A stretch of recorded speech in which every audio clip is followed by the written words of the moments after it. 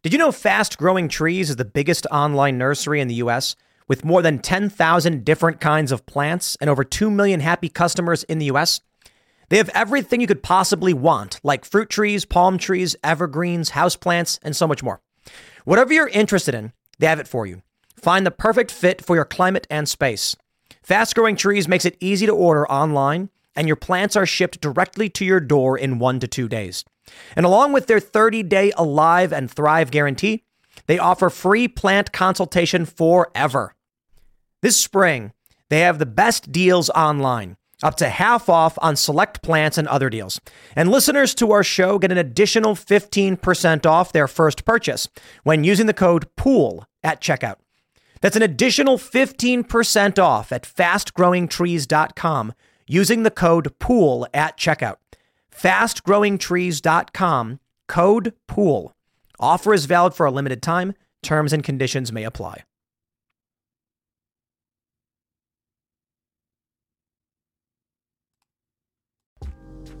Today is November 29th, 2022, and our first story. Elon Musk says he plans to publish the Twitter files, exposing the suppression of free speech on Twitter, potentially the political bias there within. In our next story, I address what happened last night on Timcast IRL with Ye, Milo, and Fuentes and how Ye stormed out of the show. I think it's possible they may have planned this. I don't know about Milo or Fuentes, but I think Ye may have known what he was doing, considering how things played out. And in our last story, Arizona Secretary of State is suing after one county has refused to certify the election and passed the deadline. If you like the show, give us a good review and leave us 5 stars. Share the show with your friends. Now, let's get into that first story.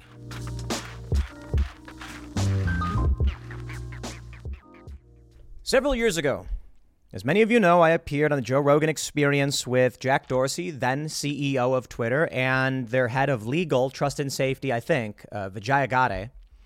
And they said that there was no political bias, among many other things. They've been insistent that it's not true. On my Wikipedia page, for the longest time, it said that Tim Pool believes that conservatives face bias and censorship on social media platforms, as if to imply it's incorrect. But I've always been correct. Now, many of you who have lived the censorship know it's not just that I'm correct. I'm just telling you what you've experienced, and I'm relaying it to other people. It's not that I've discovered some profound truth. It's that I watched you guys go, hey, Tim, we're being banned. And I was like, hey, these guys are being banned. And they're like, Tim's wrong. They're not being banned. Like, what are you talking about? I'm watching it happen right here. Elon Musk says he plans to publish the Twitter files about free speech suppression on the social media platform. I'm excited to hear it. He's also announced that there will be around 62,000 individuals who are going to be granted general amnesty on Twitter and restored, several who have many followers. And now we're hearing that Apple, so he says, is threatening to pull the app from the App Store. They won't do it. Twitter is used by way too many people, and it's way too popular. Could you imagine what would happen? Elon Musk knows what he has and what he holds. With every tweet, with every news story, people lust to be on Twitter, to see what's happening, to experience the news and the conversation. Imagine if one day you woke up and you could not download Twitter on your phone. Why, these people would go out and buy Android overnight. And perhaps Elon wants that. Here's what I'd say. Apple best be warned. If they remove one of the big 3 social platforms, I think it's one of the big 3, I don't know, big 5, whatever you want to call it. Now that TikTok is there and Instagram. If they remove this from the App Store, their market share is going to drop. Even if only by a few percentage points or maybe 1, that is a lot of money lost. But it could cause a cascade effect. People lose confidence and say, we want to see what Elon's talking about. Elon tweeted, this is a fight for the future of civilization, that free speech is the most important thing. But the machine is coming after him. The media is writing smear pieces. Hackers have broken into Twitter, reportedly. And Elon Musk is just keeping on going. Twitter isn't the end-all be-all of the world, my friends. I'm here on YouTube. YouTube's got its own problems. Twitter's got some benefits. We'll see how things play out. But it is a major driver of culture. The woke left are able to use it to organize boycotts. the militaries around the world in reality, to organize psychological operations. A fact that was reported on over 10 years ago. I wonder what Elon's true agenda is. I'm not so convinced he truly does believe in free speech. Otherwise, he would have reinstated Alex Jones. Maybe he does, and he's just being tactful, and will do it slowly. I'm not so sure. Maybe he really does have plans to launch Star Phone or X Phone. I think it'll be X Phone. He had X.com. He wants Twitter to be X app. He has SpaceX. I think he'll make the X Phone or something like that. An Android-based phone that has Twitter on it, and everyone will buy it because they want to hear what's being said. He knows what he's doing. I think the goal of Elon with Twitter is to create an app like WeChat? Is that what they use in China? Luke talks about it on Timcast IRL. Basically, where you do payments, where you watch videos, where you share thoughts, where you speak, you message people. He wants to displace Facebook as a utility and Twitter as the conversation and create a singular hub for social interaction, communication, and purchasing to create a digital space for social interaction beyond just a social network. The advancement of the technology. But we will see, because he's certainly up against the powers that be who don't want him wielding this power. But let's take a look at what he's going to release. Absolute proof that Twitter was suppressing free speech and was politically biased. A lot of people are probably scared because they lied to Congress. Before we get started, my friends, head over to timcast.com and become a member to get access to exclusive members-only segments of the Timcast IRL show. We didn't have one last night. The guests walked off. We do have behind-the-scenes footage that may end up going up. I don't know if we have everything because there were a few hiccups that result in us not being able to film everything we thought we were going to film. And then with them leaving abruptly, we do have some footage, but I'm not sure it actually shows anything. It's like, might just be Ye walking in, smiling, shaking hands, and then I think like eating a cookie or something. But maybe we just put it out anyway. But look, we're gonna get something out for you guys. We have a consistent stream of members-only shows. We're going to have one tonight. And as a member, you're supporting our journalists who report the news every day and our efforts. If not for you as members, we wouldn't be able to do shows like we did last night or try. Because with your membership, we have less to worry about in terms of censorship. We know that if they try and take us off YouTube or whatever, we can stream wherever. And as long as you guys support us directly, we will not be going anywhere. So with that being said, smash that like button, subscribe to this channel, share the show with your friends. Here's the story from Business Insider. Elon Musk says he plans to publish the Twitter files about free speech suppression. Twitter's new owner tweeted Monday, the Twitter files on free speech suppression, soon to be published on Twitter itself. The public deserves to know what really happened. The tweet lacked any specifics, and it isn't clear what suppression Musk is referring to. I think it's hilarious that they try and play these games. This is why people don't like the media. We know what he's referring to. Twitter and other social media companies routinely remove accounts and content or hand information to governments and law enforcement in compliance with local laws and their own policies. And their own policies, you say. The company discloses these takedowns and information requests in a high-level summary that is available for anyone to read.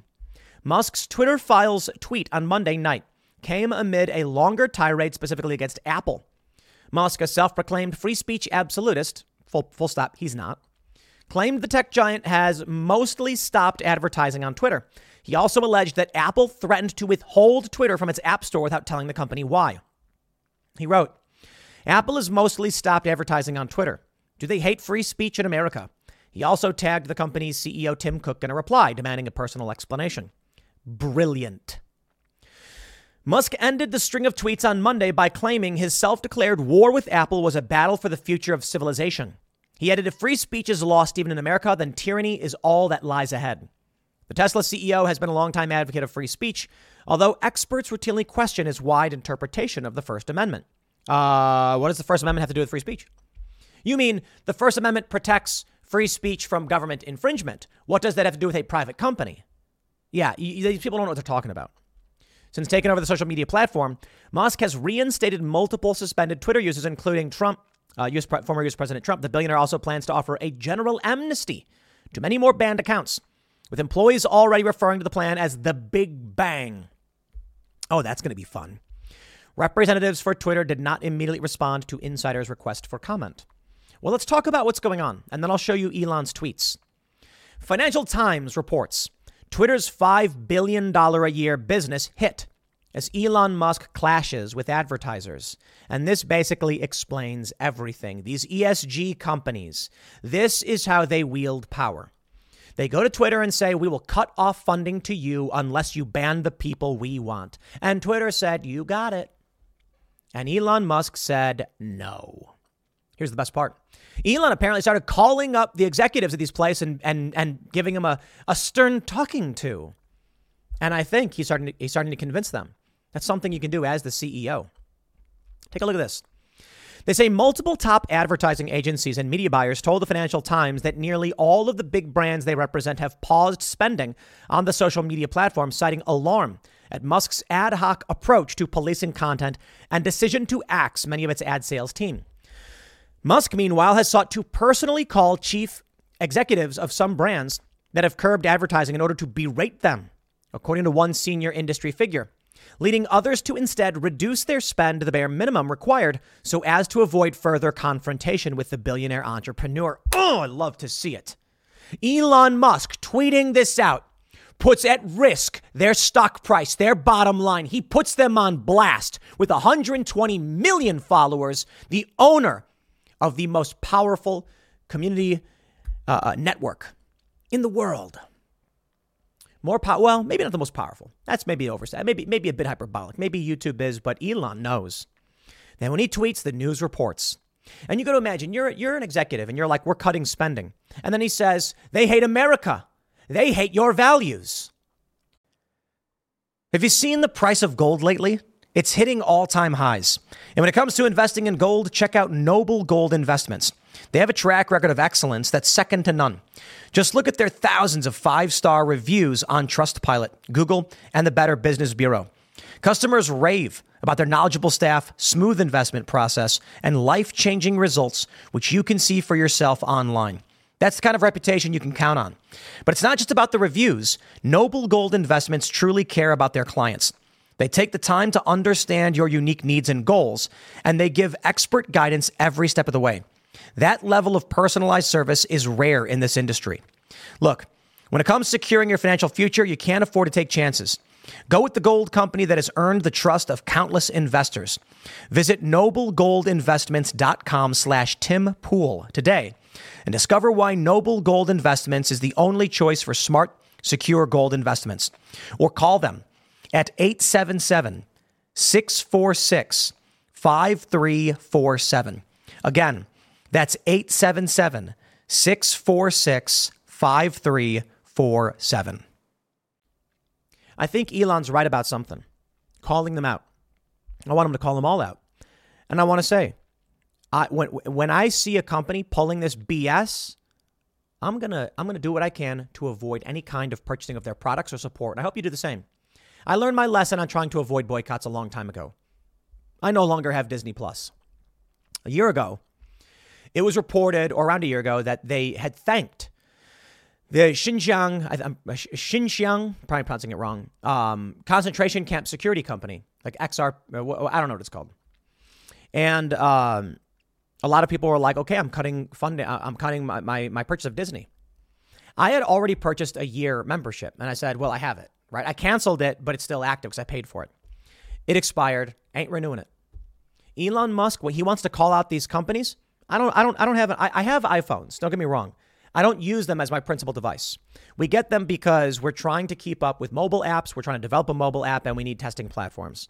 No, I use Android and a variety of different ones. I'm not a big fan of every single one of these companies that produces Android, but I'm going to avoid the companies to the best of my ability when they do bad things. I know all companies do bad things. I know Foxconn. I get it. I'm trying over here. And I think Elon gets it. They say after several waves of job cuts and departures, Twitter's ad business team has shrunk so much that many agencies no longer have any point of contact at the company and have received little to no communication in recent weeks, according to 4 industry insiders. Some brands have been unable to get feedback on how previous campaigns have performed because of the staffing shortages, one media buyer said. Others are complaining Twitter's ad systems have become buggy, making it difficult or even impossible to run campaigns.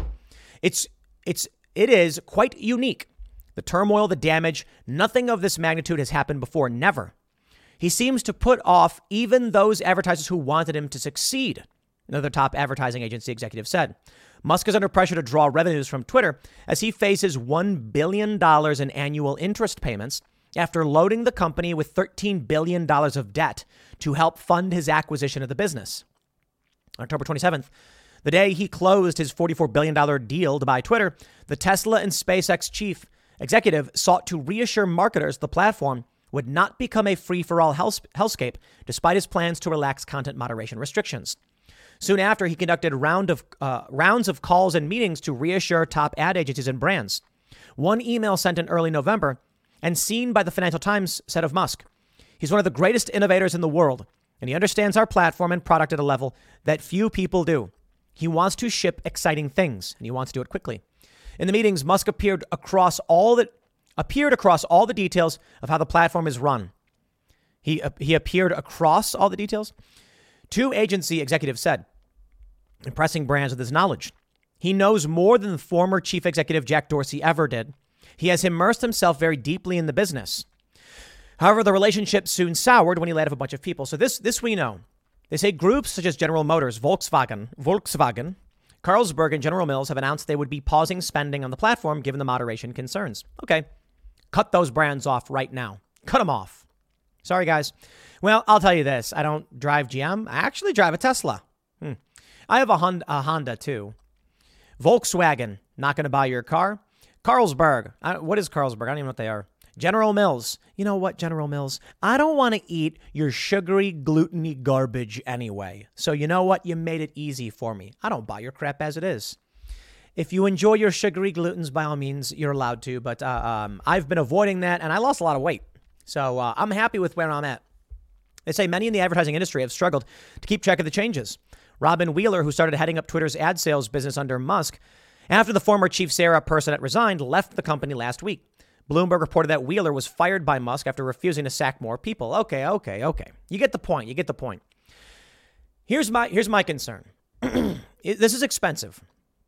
$1 billion a year in interest, not to mention the $4 million per day they're bleeding out. He's got to fire people. Maybe Twitter really does collapse. Maybe they really do sink. He needs people to sign up for Twitter Blue. Well, he's engaging in the amnesty, and the problem is right now Twitter Blue is only on Apple. You see where this is going. I think this is a coordinated attack against Elon because he's striking at the narrative machine. Twitter Blue is on Apple. You want to sign up for it and give Elon your $8? You need an iPhone. Apple's threatening to pull the app, so he claims. CNBC reports Elon Musk claims Apple has threatened to remove the Twitter app. This would cut off the remaining revenue. So then, Elon, you got to get that Android app out. They can't cut that off. Google might. And then what? Side load an APK, for those that know what that means. Maybe then he launches X Phone. Can one man do it all? Probably not. But Elon has very wealthy and powerful friends. And I think if this carries on, you're going to see a lot of prominent multimillionaires and billionaires start getting involved and saying, we will play this game too. They will partner with Elon, and you will see the emergence of the parallel economy. It's happening right before your eyes, my friends. And Elon knows that Twitter is a vehicle to get it. Here's what he said. In response to David Sachs, who said, as long as tech MAGA, I love that, Microsoft, Apple, Google, and Amazon, have unlimited power to engage in bundling and to act as gatekeepers of competitive products, there cannot be a healthy startup ecosystem. Elon said, it's a real problem. Apple and Google effectively control access to most of the internet via their app stores. Rupa Subramanya responded with Tesla phone with Starlink is the future.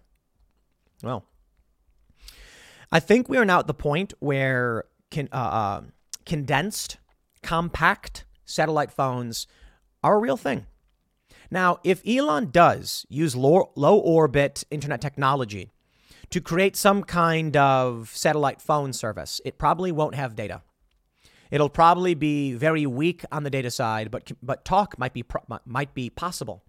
Elon might be able to launch texting like Twitter integrated phones, a phone that can send texts and make phone calls. Having Twitter integrated is perfect. Photos might take a long time. I'll put it this way. Starlink actually is really good and really fast, but with a smaller device, you're probably going to have a limited connection speed, but we'll see. It would be very, very interesting. Elon also tweeted, Apple has mostly stopped advertising on Twitter. Do they hate free speech? And then said, what's going on here, Tim Cook? Vaush says, Elon, I think them exercising their right to not advertise on this platform actually is their free speech. Let's break this down. Vaush got a point. Apple does not have to support social media, Twitter, and advertise on this platform, giving money. Oh, look, you can see on the right, Tim Pool and Timcast trending. How about that? He doesn't have to do that. Apple doesn't have to do that. But Elon Musk's point is not that they are exercising their right to speak where they want. He's saying that their reaction is based upon their support for free speech. And they don't like that, and they want censorship. So while Vaush, I hear you, exercising their right not to speak is in line with their free speech. If they are saying they will not use the platform unless they censor people, they aren't in favor of free speech. Get it? They're like, we don't want to be here because you won't censor people. They oppose free speech. It's that simple. But you're wrong. You're wrong. Elon says, this is a battle for the future of civilization. If free speech is lost, even in America, tyranny is all that lies ahead. Justin Amash responded, the First Amendment and free speech are not synonymous. But without a culture of free speech, there would be no First Amendment. Private companies and organizations that choose to serve as open forums for news and opinions are essential to protecting this right that we hold dear. And he nailed it. The First Amendment does not mean free speech. The First Amendment protects 5 different rights, including free speech.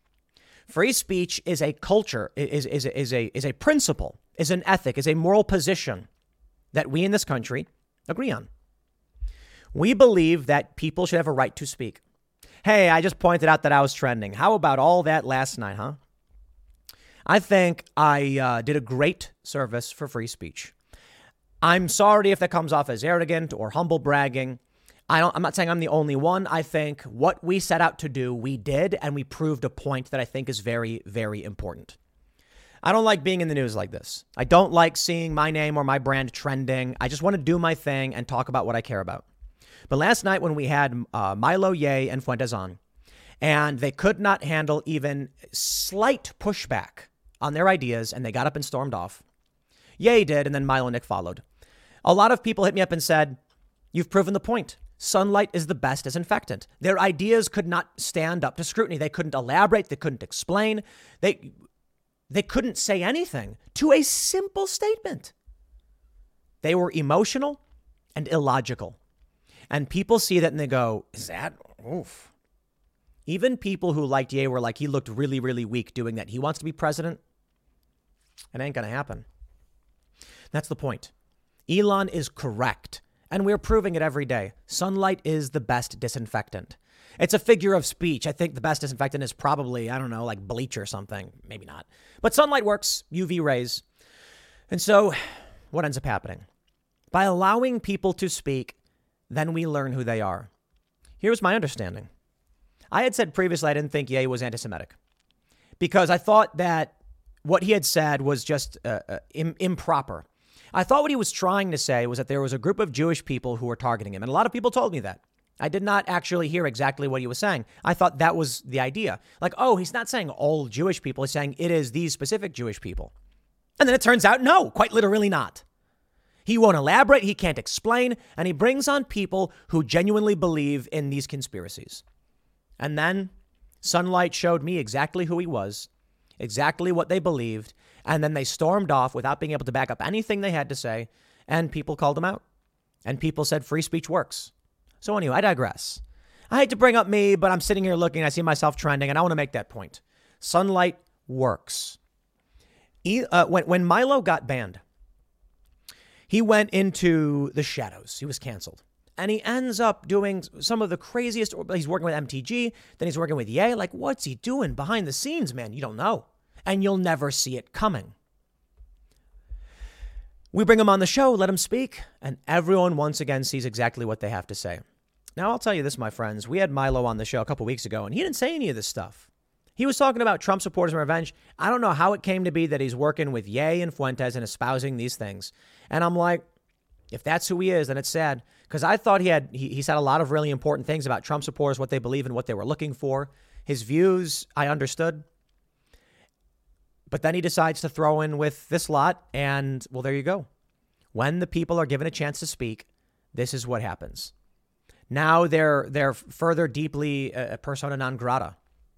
Look, there are a lot of things you're allowed to believe what you want to believe. You're allowed to say what you want to say. And there are people like me who are willing to sit you down and actually have a conversation about that. And you need to have the conversation about it. And then we'll show the whole world that our ideas win. If you think your ideas will win, then you need to sit down and push back and explain them. If you can't, your ideas must be really bad. That's it. Logic. We say facts don't care about your feelings. Of the left, feelings don't care about your facts. And that's exactly what Ye represented the other day when he got emotional, stormed off, and wouldn't have a conversation about it. It's a feeling to them. It's emotional. I want to expose that. Elon Musk, here we go.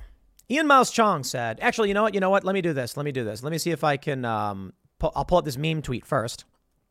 Elon tweeted this fake CNN article. It's a meme, by the way. I say fake, but it's a meme.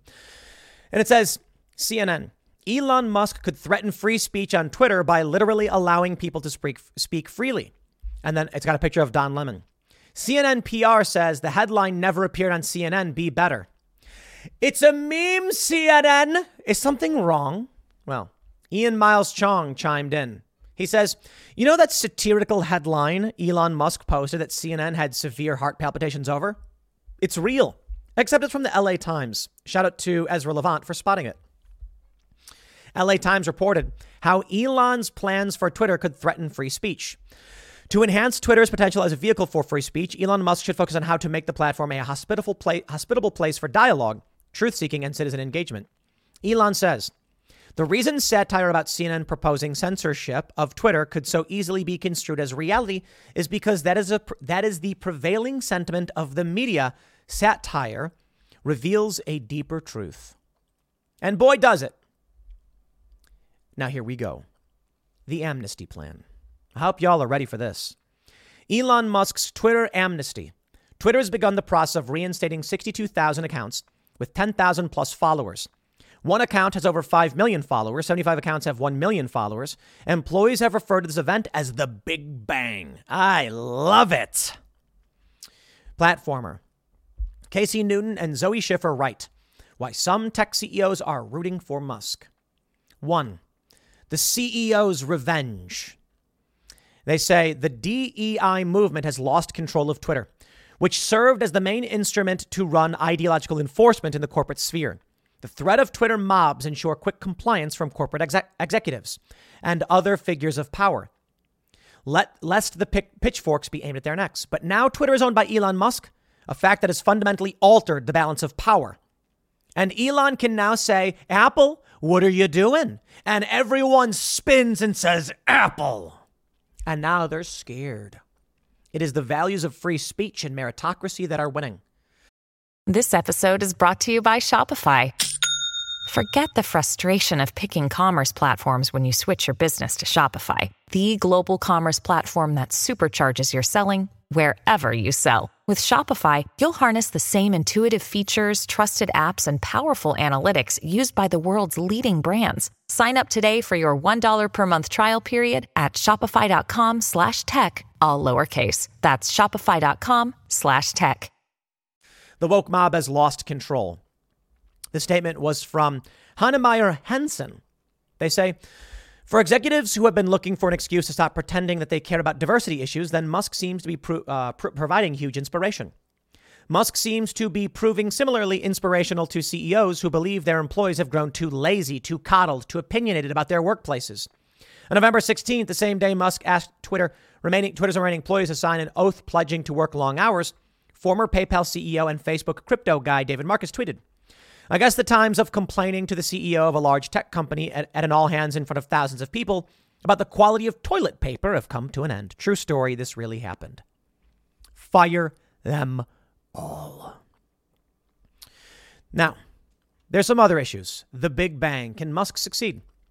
They say from his project to reinstate banned users to pick a fight with Apple, the billionaire seems to be making it harder on himself every day. Can he succeed? They say the project could cause more instability at Twitter at a time when the company is hemorrhaging engineering talent. Hemorrhaging, he got rid of those people. They say between the coming Big Bang and the remaining potential for brand impersonation, though, advertisers remain deeply skeptical as they pull their spending from Twitter. Musk has called several CEOs to berate them for abandoning the platform. These CEOs stayed on Twitter when they were being berated by the left. They were terrified of the left. They're still kind of, but they're going to reel from it when they realize what regular people think of them.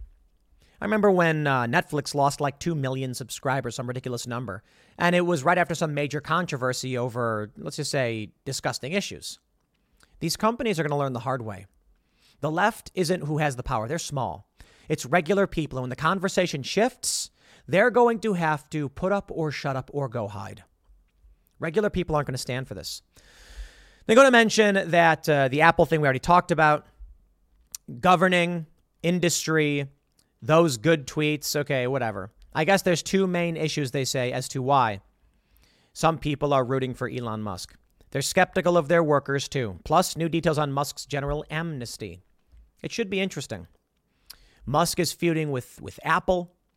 Free speech absolutist Elon Musk has scrapped their COVID misinformation policy that censored tweets questioning vaccines and lab leak origin theory.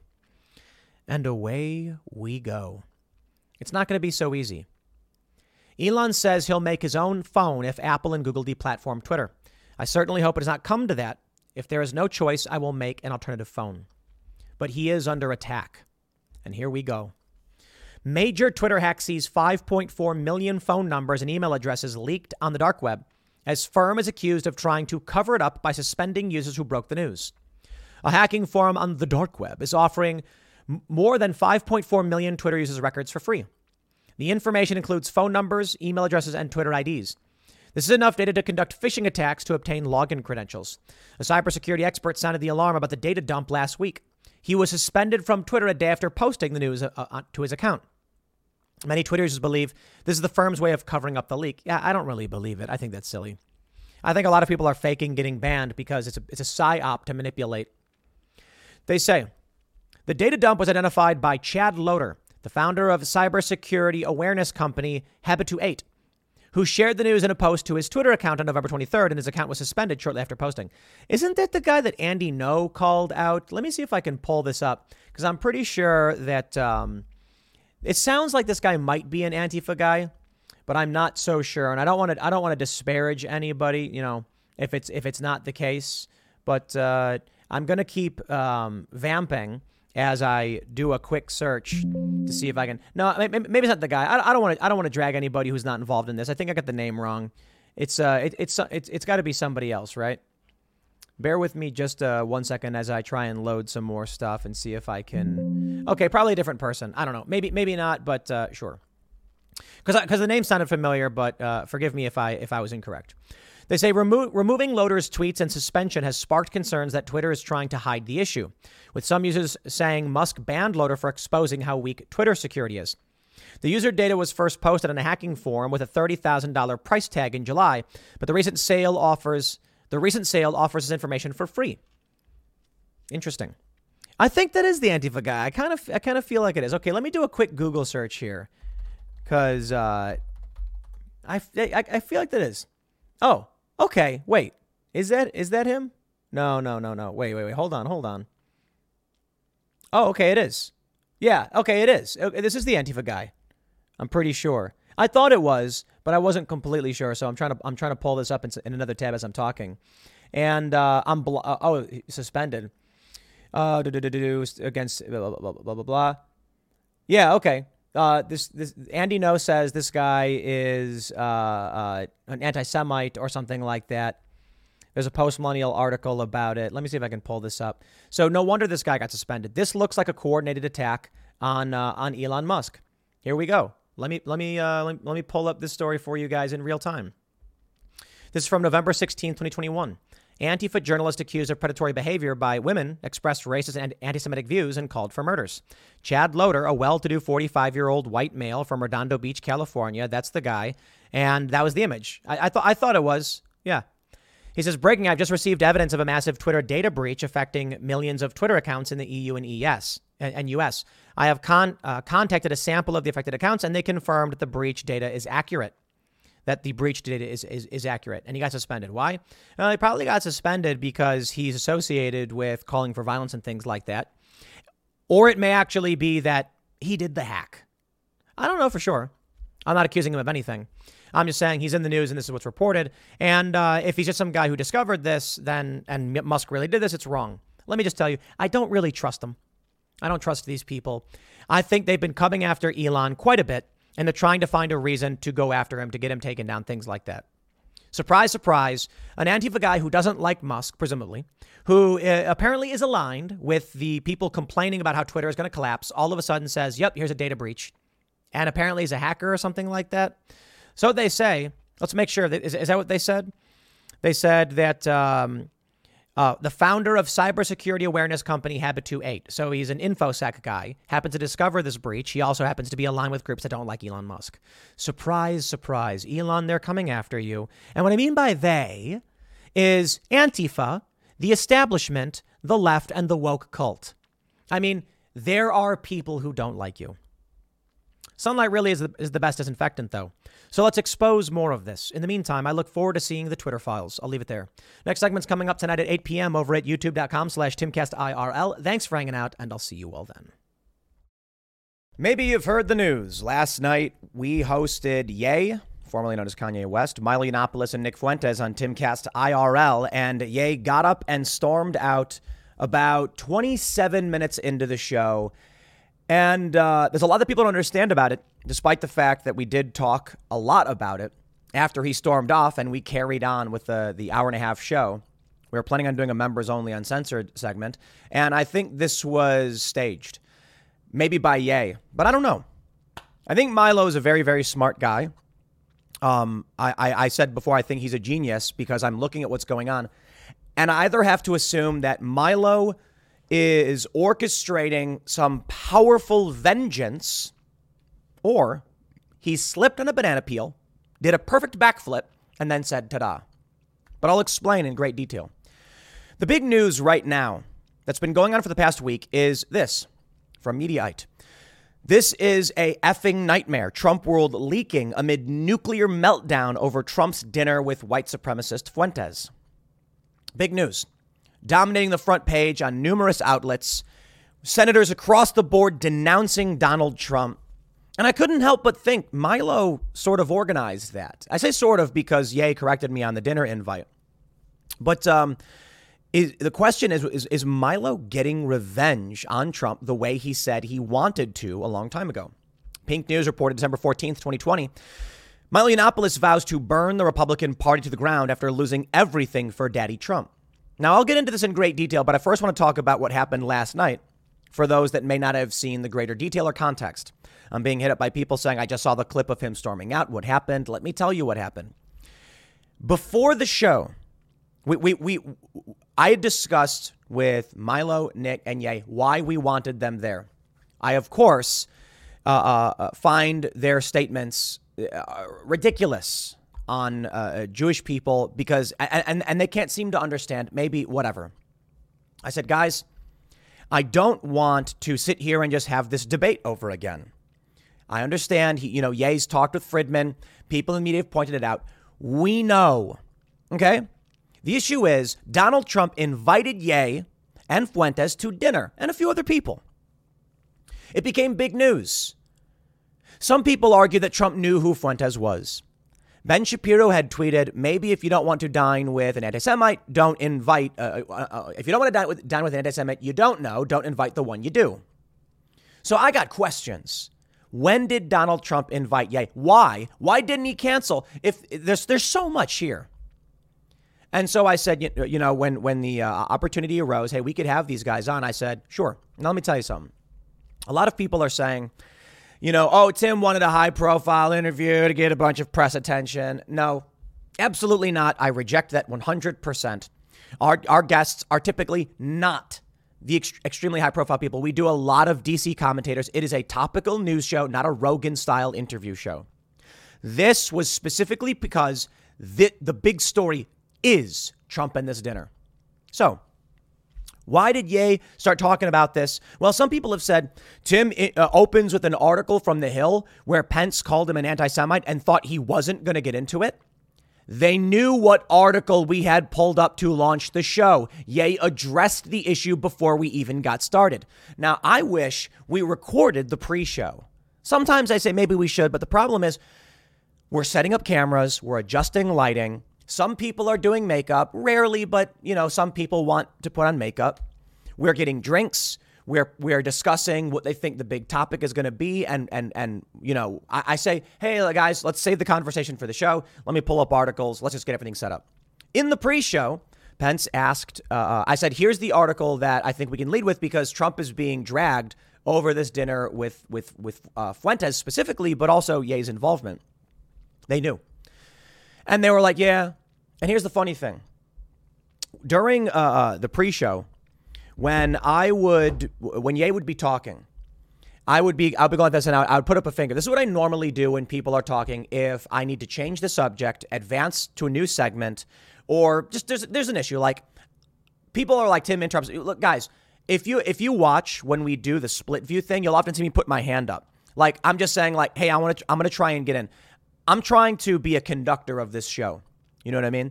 I want everybody to talk, and preferably they all just talk and I don't got to say anything.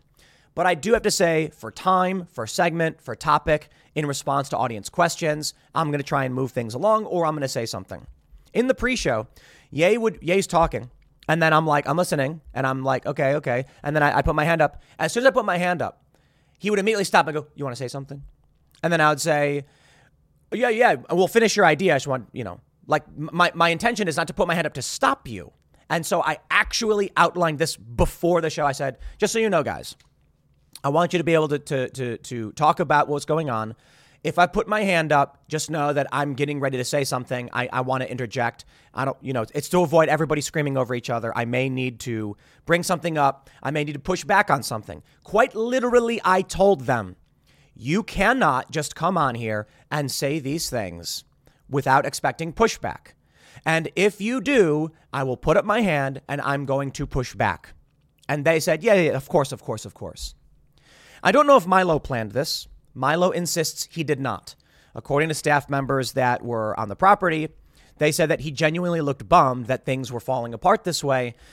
And, I don't know. I genuinely don't know. I don't know. I wonder if Ye planned this because additionally, we have people here who are fans of Ye. I would say not fans of the recent history of Ye, but like his music going back.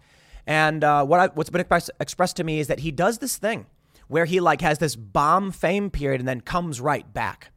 Maybe it's not this time. Maybe this is part of his personality and he's only lucky to have come back. Maybe this was planned. Then I'll tell you. And I want to read some of these articles and show you how hilarious the media is being. And then talk about maybe Milo's revenge. And I'll give you some context there. Before the show, we had this article. And I said, I guess the big news right now. And I think Ye even pointed this out to me. The big news, of course, that Pence is denouncing Trump. Pence came out and said Trump shouldn't have done this. He should apologize. And Ye said something like, so what happened, though? Like Pence betrayed Trump or something? Very calm. And Fuentes said, well, it's because there is this very loose, I forgot what he said, but I'll paraphrase, albeit silly idea that Pence could have rejected the results in 2020 or something like that. And Ye was like, yeah, okay. When we started the show, but before the show, I was like, guys, I know you have these views. You've debated them. I'm not a fan, obviously. If you want to bring them up, I am going. I said, look, who am I kidding? You're going to bring them up. I'm going to push back. I'm not going to let you just say these things. And they're like, of course. And Milo was like, but this is about what the plan is. It's about a potential candidacy. And I said, okay, we know what their views are. We don't know what happened at this dinner. We don't know how they ended up there with Trump. And it is sinking Trump world, according to a lot of people. I thought, this is Milo's revenge, isn't it? And the reason why he wants to come on this show is because he's going to put these people in front of the world and say, this is who Trump was having dinner with. And then maybe it didn't go according to plan, or maybe it did. So when the show starts, and immediately Ye's just like, I want to talk about anti-Semitism and what it means and all that. And I said, so you want to just go right into it? Fine. I'm like, they're nuking the show. Because, like, Ye acting like, he said during the show, he threatened to walk if it was another Lex Fridman kind of thing. I'm like, bro, you are doing this. So I think Ye may have planned it. Not surprised. He apparently was laughing and smiling on the way out, and I wonder if he planned the whole thing. Grabbed a bunch of Luke's cookies and took off, and he said something like, I came what I did to do. I don't know exactly what he said. I was told by our security guys that as he's leaving, he said, I came what I did to do, did the show, conquered it, and ruined Tim Pool or something like that. Maybe he said ruined the show. I don't know. Whatever his plan was. Before the show, I was telling him, like, I said outright, you talk about Jewish people. How does that explain me? And he goes, God's on our side. I'm like, what? That's meaningless. There's a bunch of people in media who are not Jewish. And the example that goes right top of my head, because I worked for them, I know, is Vice. Shane Smith, Irish-Canadian guy. I'm not trying to drag Shane. That's the example I have at the top of my head. There are many other people in media who are not Jewish. Okay. I said, how do you explain? He's got a woke, Vice goes woke. Totally. And that was completely under Shane's control, an Irish dude who became a billionaire. Ain't nobody holding you back. You became a billionaire. You've got specific people. I said this before the show, and Ye was like, whatever. And then as soon as the show goes live, all of a sudden he's like, oh, man, I'm so out. I'm not going to do this. Some people were like, Tim should have just let him speak. I asked him about the dinner, and I knew what was going on right when the show started. Before the show, it's lively conversation. The show starts, and then it's quiet. And I said, so what happened with this dinner? And, it's very, very quiet, the audio. And then you'll notice at the beginning, I'm like, I motioned to Serge, which you probably didn't see on camera. And then Ye goes, oh, was that? And then I was like, I'm just telling him to turn the volume up. Because all of a sudden they got quiet. We do the audio beforehand. We normalize their audio beforehand. Show goes live. They quiet down. Real quiet. It's just talking like this. And then I'm like, okay, crank the volume up. I kind of think it was on purpose. And I wonder if it was Ye who did it, because you got to think about what he's doing right now. Okay. Donald Trump invited Ye to dinner. Let me pull this up. Joel Pollack on Twitter says, fascinating from Timcast. Ye says dinner with Trump was scheduled before the DEFCON tweet, postponed after midterms. Ye says Milo reached out to him after the tweet. Milo says he brought Fuentes into the conversation. Ye confirms Trump had no idea who Fuentes is. Maybe it's all random nonsense, but I'll tell you. Donald Trump invited Ye before DEFCON. But hold on. He didn't disinvite him after? You don't have to. My point to Ye was, look, I get it. You have these views. You're allowed to have them. I want to know about this. My point is this, guys. I know that you know. I know the media knows. You know what I believe. Any honest person does not need to have a referendum on Jewish people with Ye when he's in the news and we know. What I want to get to is, did Donald Trump know what he was getting into?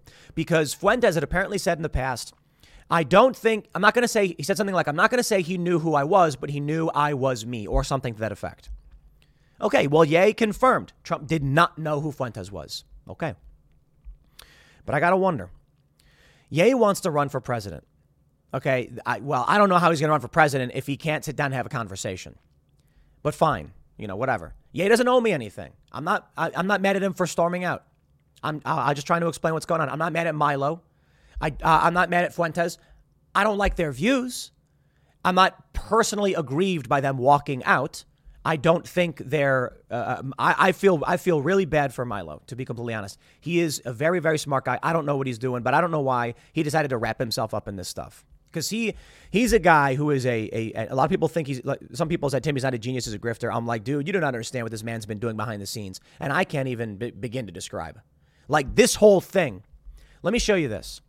In 2020, Milo said, he said, burn the Republican Party to the effing ground. I lost everything helping to put Trump in office. My life and career were completely destroyed. Was it worth it? No. I feel utterly betrayed. I will have vengeance. I am dedicating the rest of my life to the destruction of the Republican Party. Motive much? Yeah, maybe. I think that's motive right there. But I don't know. Maybe it was, maybe it wasn't. I'll say that I've got like leftist media outlets being like, Tim Pool offered up a friendly chat to anti-Semites and then was forced to push back. What does that mean? Like, what? Yo, I love the identitarian left and right. You've got the identitarian right saying that I wouldn't let Ye just explain who they were or whatever. And I'm like, they knew exactly my position. And I want Ye to explain the holes in his logic, which he cannot do. He can't do it. And he also wouldn't let me entertain my thoughts. He wouldn't have a conversation. Did he think that he was going to come and sit down and monologue? Let me clarify, because I said yesterday, maybe that's what he thought. Milo came on the show and just talked straight.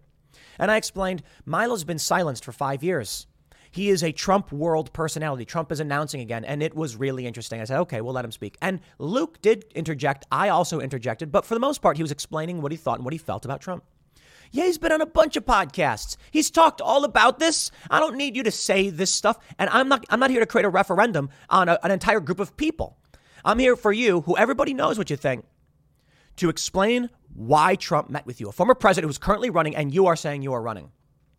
I had a bunch of people hit me up before the show, and they were like, Tim, you can't let them get away with it. You need to push back. You need to call out these things. And I'm like, in due time and when it matters, I will absolutely say these things. Like, for one, Milo accused Ye of being gay.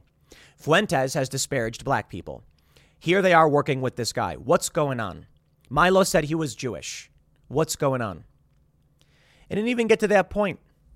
It didn't even get to that point. What I told these people, and I told The Spectator, is, a lot of people were hitting me up being like, are you seriously going to do this? And I'm like, bro, these conservatives hitting me up being like, don't platform them. I was like, you want to try me, bro?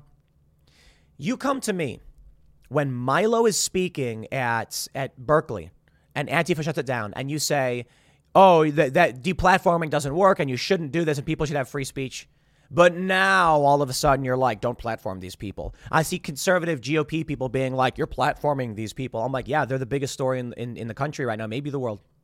So yeah, I want them to explain what they said to Trump, what Trump said to them, was Trump happy? Was he sad? And we had an opportunity to do it. I guess they didn't want that opportunity. I think, I think based on the fact that they knew at the story we had pulled up, that I told them outright, guys, I understand this is going to be a big component, but let's focus on the news and then we'll get to this stuff. I said quite literally, who am I kidding? You guys are going to bring it up. I'm going to push back. And when you start saying this stuff, when I put my hand up, I'm going to push back on this. Milo was like, is this the system you've developed to avoid censorship? And I was like, no. It's so that people don't speak over each other. And it's because I'm not just going to let you say it. He's like, I know. I'm kidding. Yeah, he stormed off. Here's what I think. Full transparency. This was the perfect outcome for everyone, I guess.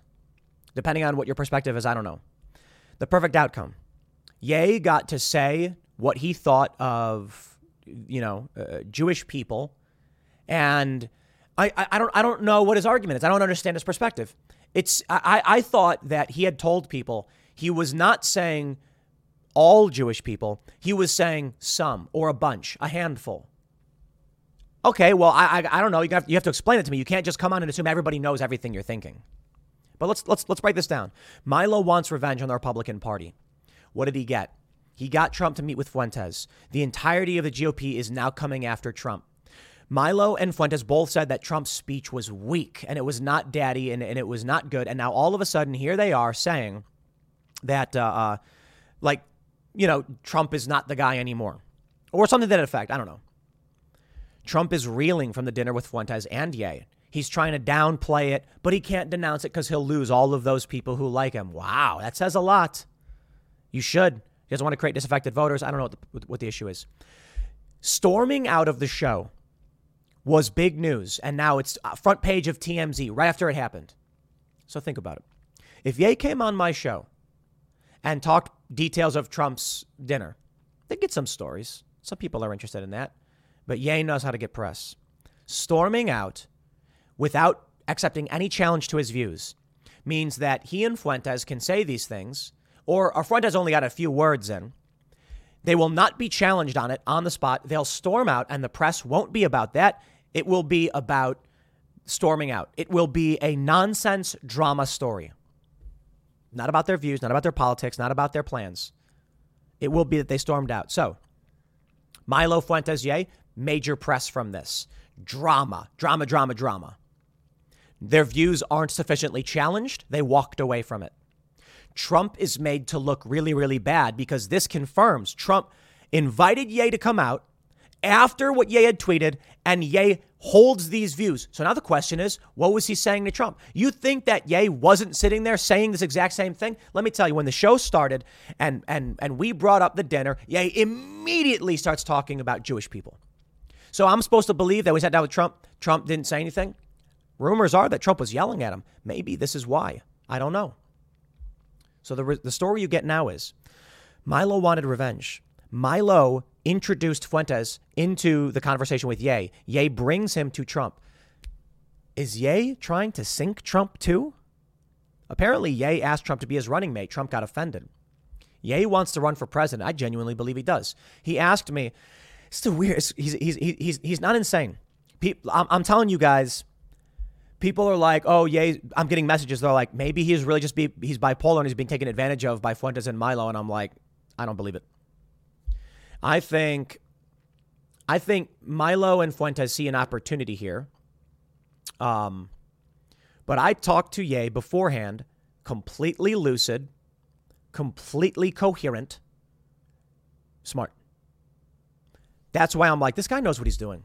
There's no way you get to this point by accident. You do not become a former billionaire or whatever it is on accident. When he went up on stage with Taylor Swift all those years ago and said, I'm gonna let you finish. Come on, he knew what he was doing. So I don't believe this was an accident. I don't know who planned it or what.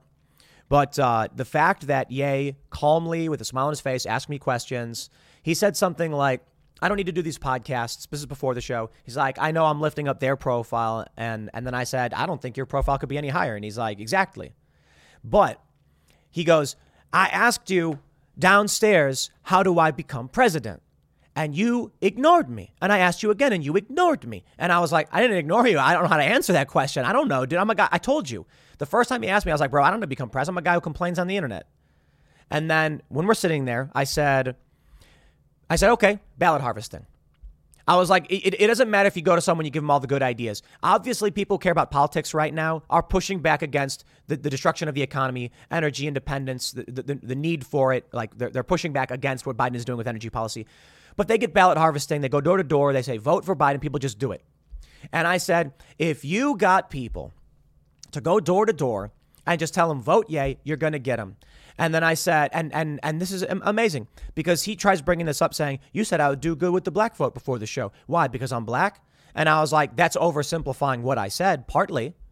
It's funny because, and then people are trying to get me on that. I'm like, dude, I said, you're a celebrity. People are going to say yay over Trump Biden any day. You're a celebrity. They know you. They like you. They watch you on TV. And I was like, but I think for a lot of people, especially in the black community, they're going to see something inspirational about you because because you are black. Not every single person. I'm not saying every single person. I'm saying that and this is what we didn't get to elaborate on. When Obama was running in Chicago, we're both from there. I'm skating in a black neighborhood with friends, and one of my friends' mom. His mom, I think it was his grandma or something, said to him, he could be the first black president, so you have to vote for him. He responded, does that make him a good president? And I was like, right on, dude. Like, the race doesn't matter. But I can see that there's a reality of in-group preference among people.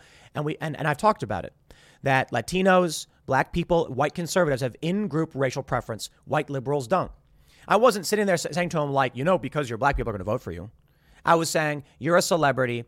You represent a community, and that will probably do well. Not a lot. I don't know what degree. And then Fuentes chimed in and says Trump reached the upper limit.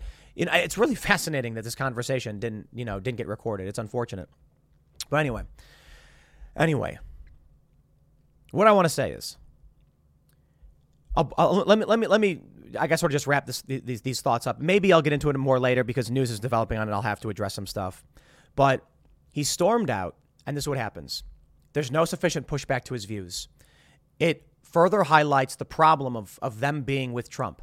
Fuentes, the last thing he says, and maybe this is what I'm telling you, man, I think Ye may have planned this. It's an effing nightmare, says Mediaite. Hear this. What was the last thing said on the show right when Ye walked out? Some people are like, Ye warned you he was going to storm out. Ye's the one who brought it up. They knew beforehand the story. Ye mentioned Pence. He knew the Hill. Pence says, and he knew. They were like, Tim should have changed the subject. I said, they're being unfair to you. And I was segueing into the corporate press, the media, but he says, no, who are they? Oh, the corporate press. And then what happens? Fuentes says, and I said, but it's like, he says, I said, I don't use the word they the way you do. And then Ye said something like, we can't say who they are. I said something, Fuentes, the last word.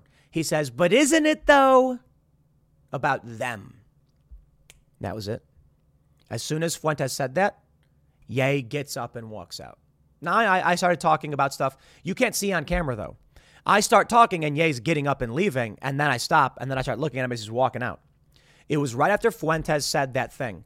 Ye walks out. He did what he needed to do. This is what I heard from my staff, my security guys. As he was leaving, he says he came on and got what he needed. Something to that effect. Here's what I think. He wanted Fuentes on the show. He wanted Fuentes to say it. He wanted that on Trump. He's running for president. He's taking Trump out of the running. Maybe not. Maybe it was all a big accident. But you don't become a very powerful, influential person by being stupid. Ye may be arrogant, eccentric, or he may be cold and calculating. Before the show, he was very calm. He's downstairs. And maybe we got footage. Here's the bad news. Nobody filmed him on the way out. Stupid. A bunch of funny stuff happened. When Luke went out to go after him and said, guys, come back, finish the discussion. Ye was like, am I being detained? Am I being detained? Am I free to go? I was told so we had a security team. They drove them to their location. They got on a plane. They left right away. And he was saying they were laughing and saying like they got what they needed. They accomplished it. So I don't know. I don't know if Milo planned it or whatever. But the last thing, it was like one of the first things Fuentes actually said. And the last thing he said was an overt statement on Jewish people. And then Ye calmly, smile on his face, gets up and walks out. And apparently he was laughing on the way out, smiling. I don't think he was upset. I think he wanted on this platform. I think he wanted TMZ to write about it. I think he wanted all of the outlets to pick the story up. Maybe. I shouldn't say I know. I don't know. And this is it. Trump met with an anti-Semite. Milo got Ye to bring him in. I wonder if, I think Milo, I don't know, man. I don't know. Milo says it wasn't planned. Some people said that some of my staff were like, Milo looked really bummed as he walked out because he had such a great time on the show when he came on. But it seems like they pulled off a master plan. I don't think it matters that I can even come out and say that because I don't think the media is going to care, and they know this. You got the Daily Beast smearing me. You've got Hassan smearing me, and they're saying everything that needs to be said to drag Trump into oblivion. Milo wanted his revenge. Fuentes, he waited 20 minutes, and then he went, isn't it though? And then Ye got up and walked out. So you mean to tell me, before the show, when Ye brought this up, and I pushed back, this is before the show, we're sitting there, and I was like I said, I'm like, who am I kidding? It's going to come up. You guys know. I'm going to push back. I'm not going to sit here and let you say these things. And I brought up Shane Smith before the show. I'm sorry for dragging Shane into this so often, but I worked at Vice. He is a white Irish guy. He speaks French. He's not, well, as far as I can tell, he's not Jewish. And he was a gutter punk dude in Canada, is my understanding. Started a magazine with a bunch of friends, built it into a massive $1 billion company, totally woke. Yeah, no problem. None at all. Some people are like, it's because you kept cutting him off. No. I'm putting my hand up and I'm waiting. And before the show, Ye would be saying something like, so I'm working on this project. You want to say something? He would just pause with a smile on his face. We're downstairs hanging out. It was me, Luke. We had some cameras. And you'll see it. Very calm with a smile on his face, being like, yeah, I understand. Totally lucid. He was saying things like, I don't do well, in a very serious, like there's a lot of people upstairs and I'm the kind of person I am. I need to chill and just get away from everybody, And I'm like, no, of course. We go upstairs, very calm, very rational. And then as soon as the camera turned on, yeah, I'm going to tell you, totally changed. So there's my thoughts. I don't want to ramble too long. Probably talk about it a bit later, but we're going to have Michael Malice on the show. Michael Malice is Jewish, and he's got a lot to say about it. And it's fascinating, these people who hold these views when they drag, like we have employees that are Jewish, and I'm like, bro, these are free speech people. These are people who like work here. They believe in free speech in these arguments. They just don't like that you're disparaging something about them that they can't change or just because of something they believe. And then you got like Michael Malice, for instance, one of the most prominent fighters for free speech and an anarchist. And they would put their like Jewish as the defining trait. I got to wonder, man, is Ye going to come out and then do 180 and be like, man, that was wrong. I totally learned my lesson. Something like that. I don't know. That's all I can really tell you is what happened. It seemed like when the cameras turned on, everything changed. Their voices dropped. They were more on edge. They were seemingly taking offense now all of a sudden. Or I should say Ye was. And then they get up as soon as Fuentes made that statement. Here's what I think. That's the story. The story is Ye storms out. What's the clip? Fuentes saying what he says. Ye walks out. I wonder if Ye knew he had to walk out the moment Fuentes said something because it's going to slam Trump. Now they're going to be asking Trump. Well, Fuentes was on a show and he said this because they made that the story. Ye made the story, specifically the statement about Fuentes, when the news is about Fuentes meeting with Trump. Just my thoughts. I'll leave it there. Next segment's coming up at 1 p.m. on this channel. Thanks for hanging out, and I'll see you all then. Things are getting spicy over in Arizona because there were a bunch of issues on Election Day, namely in Maricopa County. Now, they don't want us talking about that, but there were issues. Some stories have come out where there are hundreds of people who were waiting in line, the tabulators weren't working, and many people left. In an official statement, Bill Gates, the name of one of the supervisors in Maricopa County, I think he is like the election supervisor in Maricopa, he said that I believe it was around 17,000 ballots that were forced to be put into box number 3 to be counted later. But that's not really what concerns me. What I find at issue is that many people were waiting in long lines because the machines weren't working and then ultimately left, and we don't know who those people are. This disproportionately favored Democrats, and now we don't actually know the will of the people. So here's what's happening. Katie Hobbs, the current Secretary of State, is suing after Republican officials refused to certify county election results. Cochise County officials have endorsed claims of voter fraud despite no evidence of any problems. Yeah, I don't know about any of that fraud stuff. I know that the machines were having problems. That everybody knows about. And there are serious legal questions about what that means. But I also want to make sure I point out something to all of you, because I'm seeing a lot of people, especially on the right, who are like, this is great. Cochise and Mojave County are not going to certify. But now I think, Mojave did certify. They said under duress. And now Cochise is saying they've not certified. This is actually not good for Republicans. These counties that are not certifying, these are pro-Kari Lake counties, meaning all that happens if they don't certify is that it benefits the vote count for Katie Hobbs. And they say it may actually flip a Republican victory to Democrat if they don't certify and they're past deadline. But let me show you the numbers exactly. And I'll read the story from The Guardian. But I want to make sure it's very clear. We've got a very serious problem if they are moving forward with certifying elections, despite the fact that it is publicly known in all of the mainstream media that many people were disenfranchised and are complaining actively about it right now. Like, there needs to be an overview adjudication of what happened. I don't know if that means you do the election over or what, but these machines, as reported by basically every outlet, were having problems.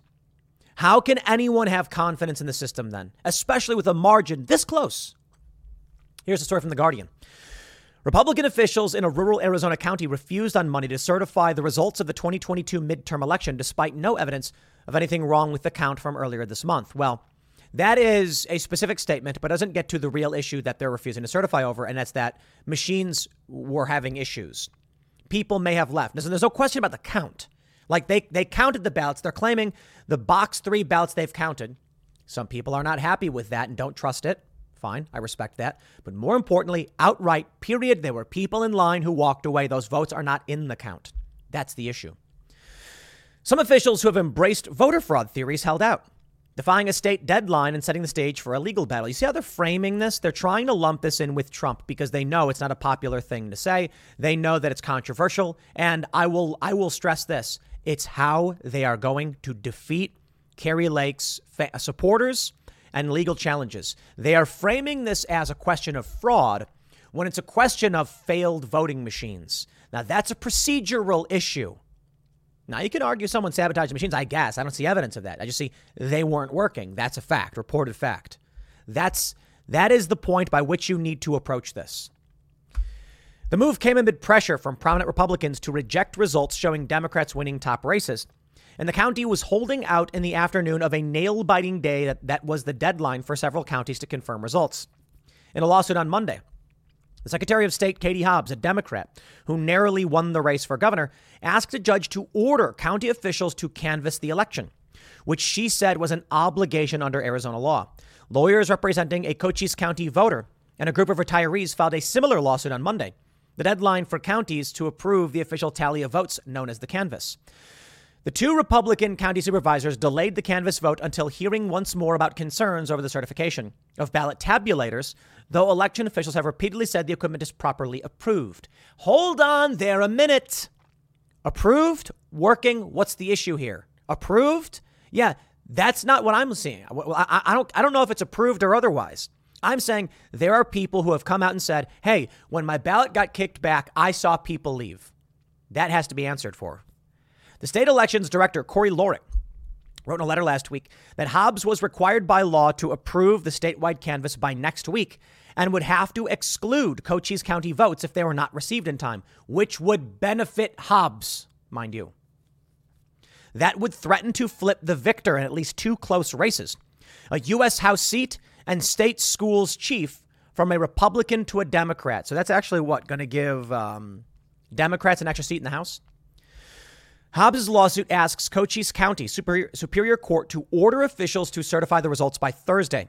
Failing to certify them would undermine the will of the county's voters and sow further confusion and doubt about the integrity of Arizona's election system. Now, I'll pause and just say, whatever they think they need to do, they should not be forced under duress by threat of law to certify something.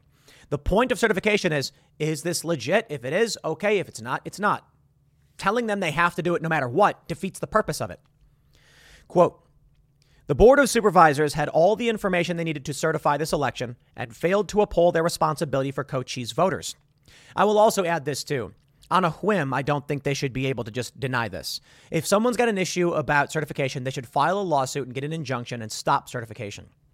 A Democratic election attorney, Mark Elias, also pledged via Twitter to sue the county.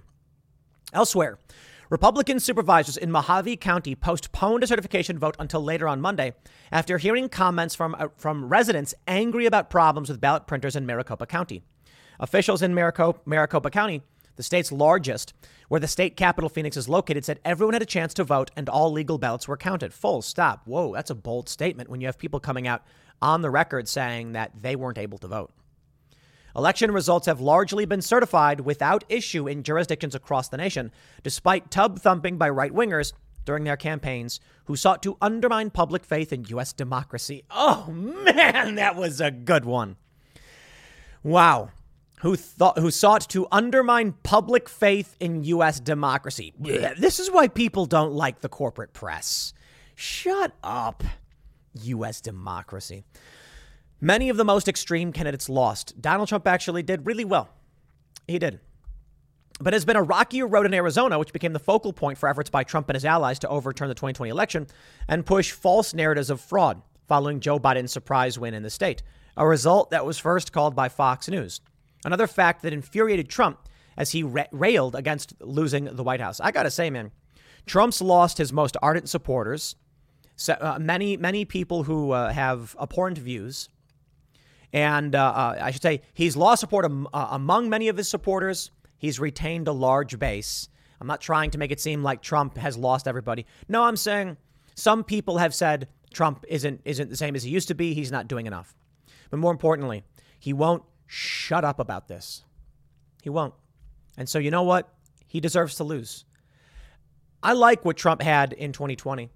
Up to the election, school choice, a lot of these issues, I like that he challenged the establishment. But I got to tell you right now, my friends, I'm not seeing it. It's just getting worse every single day. I respect what's happening with legal challenges in Arizona because of what we know for sure in Maricopa County. I'm a fan of Kari Lake. I want her to win. It's looking slim. I think the media is trying to frame Arizona as a fraud battle because they know that it ties these people to Trump, and Trump does not sound good. I'll show you what Trump had to say, and many of you are probably going to be like, yeah, no, I get it, man, I get it. But let's read some more and learn about what's going on in Arizona first. I'll give you the context. They say Arizona was long a GOP stronghold, but this month, Democrats won most of the highest profile races over Trumpist Republicans. And I will interject as a result of ballot harvesting. Legal ballot harvesting, where people go and say, hey, did you vote? I'll take your vote in for you. Universal mail-in voting makes us substantially more powerful. Lake, who lost the governor's race to Hobbs, and Mark Fincham, the candidate for Secretary of State, have refused to acknowledge their midterm election losses. However, they blame Republican election officials in Maricopa County for a problem with some ballot printers. With some, it was a lot of them. David Becker, executive director of the Nonpartisan Center for Election Innovation and Research, said the officials delaying certification were breeding an illegitimate distrust in elections and disenfranchising voters. In the last year, it's become an unprecedented dereliction of duty for county officials to violate their oaths of office and refuse to certify election results, citing gut feelings or alleged problems in other jurisdictions.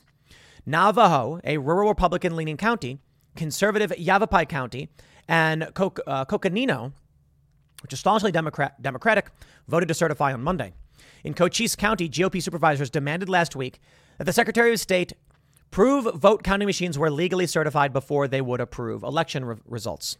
So let me show you a bit of what we got going on here. This is from the Mojave Daily News. I'm not super familiar with what this is. It's mojavedailynews.com. Maybe it's not the best publication. Maybe it is. I have no idea. But take a look at this. They say the hour meeting in the morning, this is Mojave County, was recessed so board members could gather more information. When the meeting resumed, the board voted without dissent to certify the results, though board chairman Ron Gold and supervisor Hildy Angius both said they were voting under duress. Okay, well, people can sue about that. But I'm going to tell you right now, they're the problem. Ron Gold and Hildy Angius. It's your fault. Personally, yours. Under duress? In a video, they say that they were told if they did not certify this, they would be committing a felony. So I guess they're going to go ahead and vote. Okay, what's the point of you in this position? You could have resigned. You could have been like, I resign.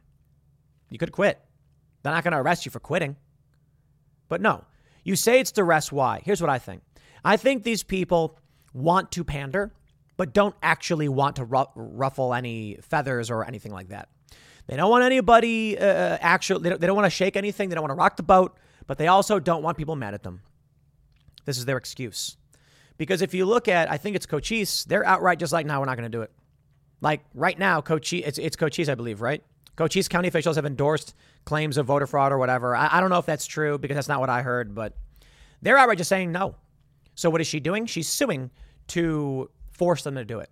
Yeah, they're not going to go to prison. I really, really doubt that. Here's what I want to highlight, and then we'll talk about Trump. This is Arizona. These are all the counties. Take a look at this. You've got, where are we at? Cochise County right here. It's got Kari Lake up about 8,500 or 8,300 votes. If they don't certify, Kari Lake loses votes. Then you've got over here, you've got Mojave County, which is got Kari Lake up 41,000, just about 40,000 votes.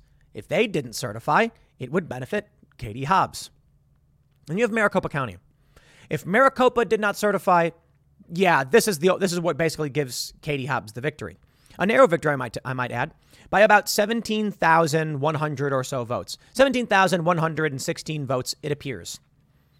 If I gotta say that's within the margin of the printer errors, and that doesn't include people who walked out. So I think Kari Lake's strategy here should probably be, and look, I'm not a lawyer, not campaign person, probably should be getting as many signatures as possible, as quickly as possible, to prove that they have the number of complaints that would result in the election being changed, thus granting standing, being allowed to file a lawsuit. But we'll see. I don't have all the answers. I don't know.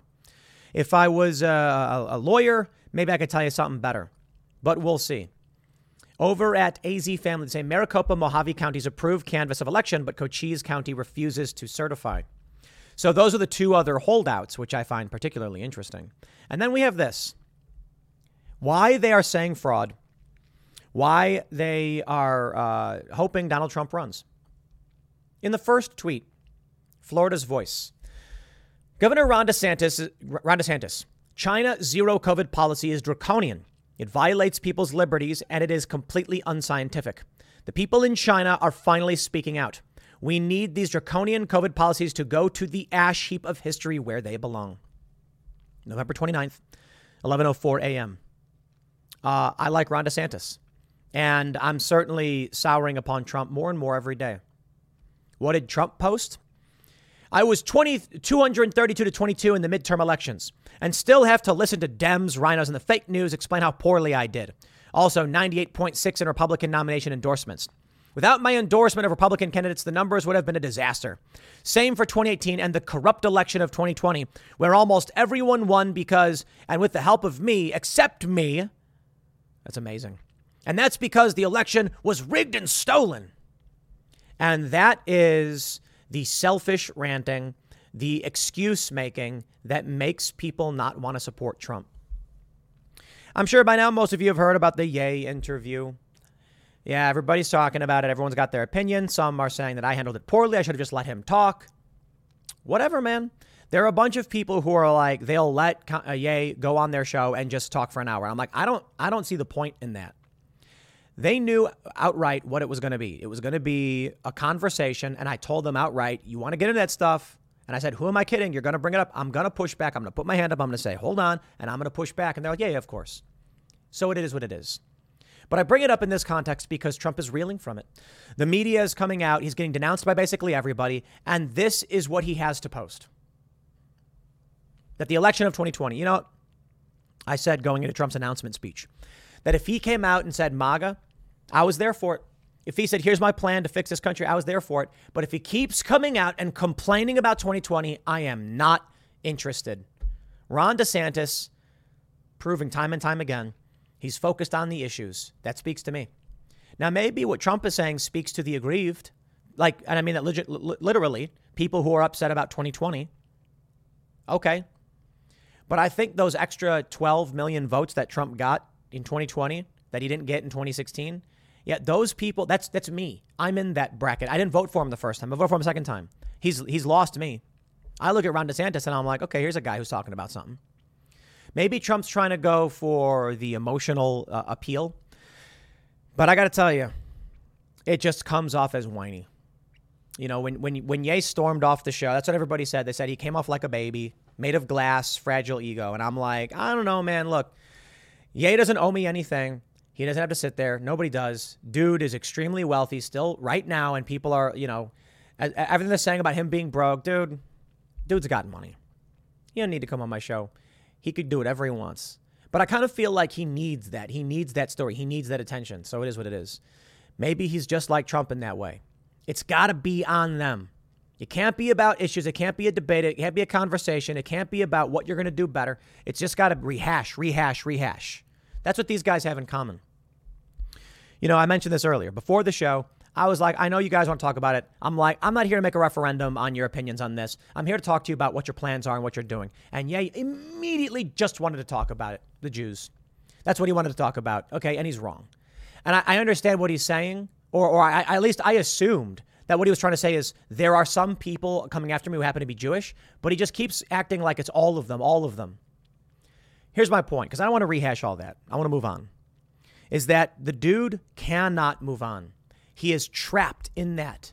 He's wrapped up in it. He's addicted to it. And so is Donald Trump. They got him. This is how they stopped Trump. They stopped Trump by making sure that his obsession cannot shine through and he cannot stand up. If Trump came out and started tweeting about the midterms in the sense that we need to do better to save this country, it was a tremendous success with all of our support. If he came out, you know, wash that stuff away. Let me write your statement for you, Trump.